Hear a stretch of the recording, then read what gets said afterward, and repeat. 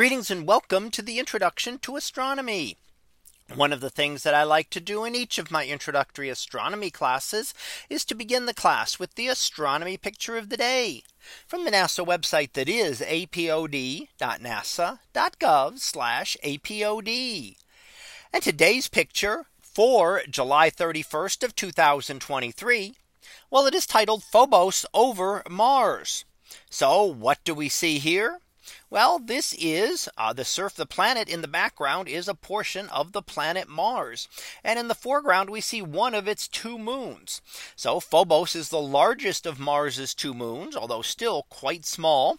And it is the innermost, closest to the planet. Now, Phobos is also very interesting in that it is a doomed moon, meaning that it is eventually going to be destroyed by the Martian gravity.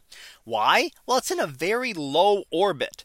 So it's very low, orbiting very quickly around Mars. In fact, so fast that you would actually sometimes see it rise and set twice in a day.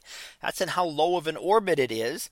And it's also will eventually be drawn down into Mars. Now, is that going to happen next week? No, it'll happen soon by astronomical standards. But still, we are talking about 50 million years. And at that point, Mars would be down to just a single moon. Of course, we don't know if Mars ever had any other moons. Phobos and its other moon Deimos are also believed to have been captured asteroids. Mars is right on the inner edge of the asteroid belt. So there are a lot of small objects there. And it's quite possible that some of them could wander into its gravitational field and be caught into orbits. And that may explain why this one is caught into such a low orbit. Just the physics of how it happened to approach Mars could have put it in an unusual orbit like that. Now, we also see on Phobos itself a number of craters. But very interestingly, Phobos also may be covered with a good amount of dust on it. Now, when we look at footprints on the moon, we see that there is a good footprint there, but it's not very deep. Here we see that the dust could be almost a meter in depth based on current studies. So very interesting also there. We're also missing in this image the largest crater on Phobos, which is on the other side of it at this point. And that is one that was almost the size of the moon itself and would have come very close to shattering this moon when that impact occurred.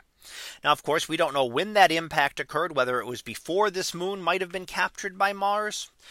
Perhaps, or maybe it was something that happened while it was in orbit that actually put it into a different orbit that got it into this very low orbit.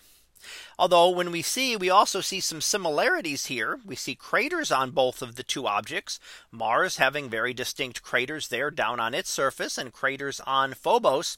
But we do notice a distinct difference in the color. Phobos is one of the darkest moons in the solar system, reflecting very little light and making it very hard to be able to detect. Now, this image was taken a couple of years ago by the Mars Express spacecraft, which is in orbit around Mars, which is the only way to really be able to see these moons in detail. While they were detected from Earth, they really cannot be seen from Earth as anything other than tiny points of light around Mars. To really see them in detail requires travel to the red planet by craft such as the Mars Express. So that was our picture of the day for July 31st of 2023. It was titled Phobos over Mars. We'll be back again tomorrow for the next picture, previewed to be Monster at the Sun's Edge. So we'll see what that is about tomorrow. And until then, have a great day, everyone, and I will see you in class.